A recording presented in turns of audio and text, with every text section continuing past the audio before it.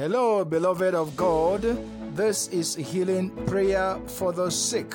The Lord showed me somebody to pray for as I was releasing His word.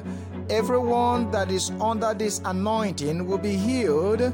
Transmit it to somebody, you'll be healed. This is healing prayer, not only for that particular person, but for everyone that will listen to it and that will believe it. Your healing is now. There are many people that are in bondages. You are loosened right now. In the name of Jesus, receive it now. Amen. The Lord is laying in my heart to pray for the sick. There is a woman that the Lord is showing me right now. The woman is just sitting down and the woman needs healing right now. There is a growth on your leg, on your left leg. There is a swollen leg right now in the name of Jesus Christ of Nazareth. I rebuke that swollen leg right now. I rebuke it and I command healing in the name of Jesus Christ. Be healed now. You are staying in front of a house like a hut.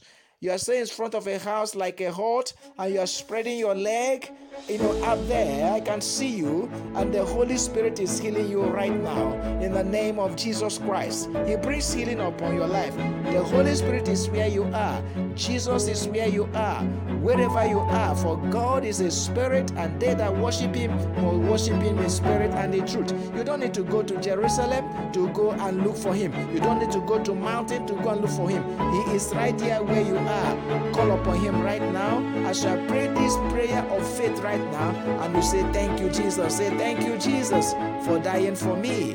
That is your salvation and your healing. Receive it right now in the mighty name of Jesus Christ. Amen. Hallelujah. Amen. Hallelujah. The healing has begun in your life. Remember to listen to episode 14 so that you can get the entire message on how you are saved. I am your regular host, the Lord's brother, Apostle James Okpade. God bless you.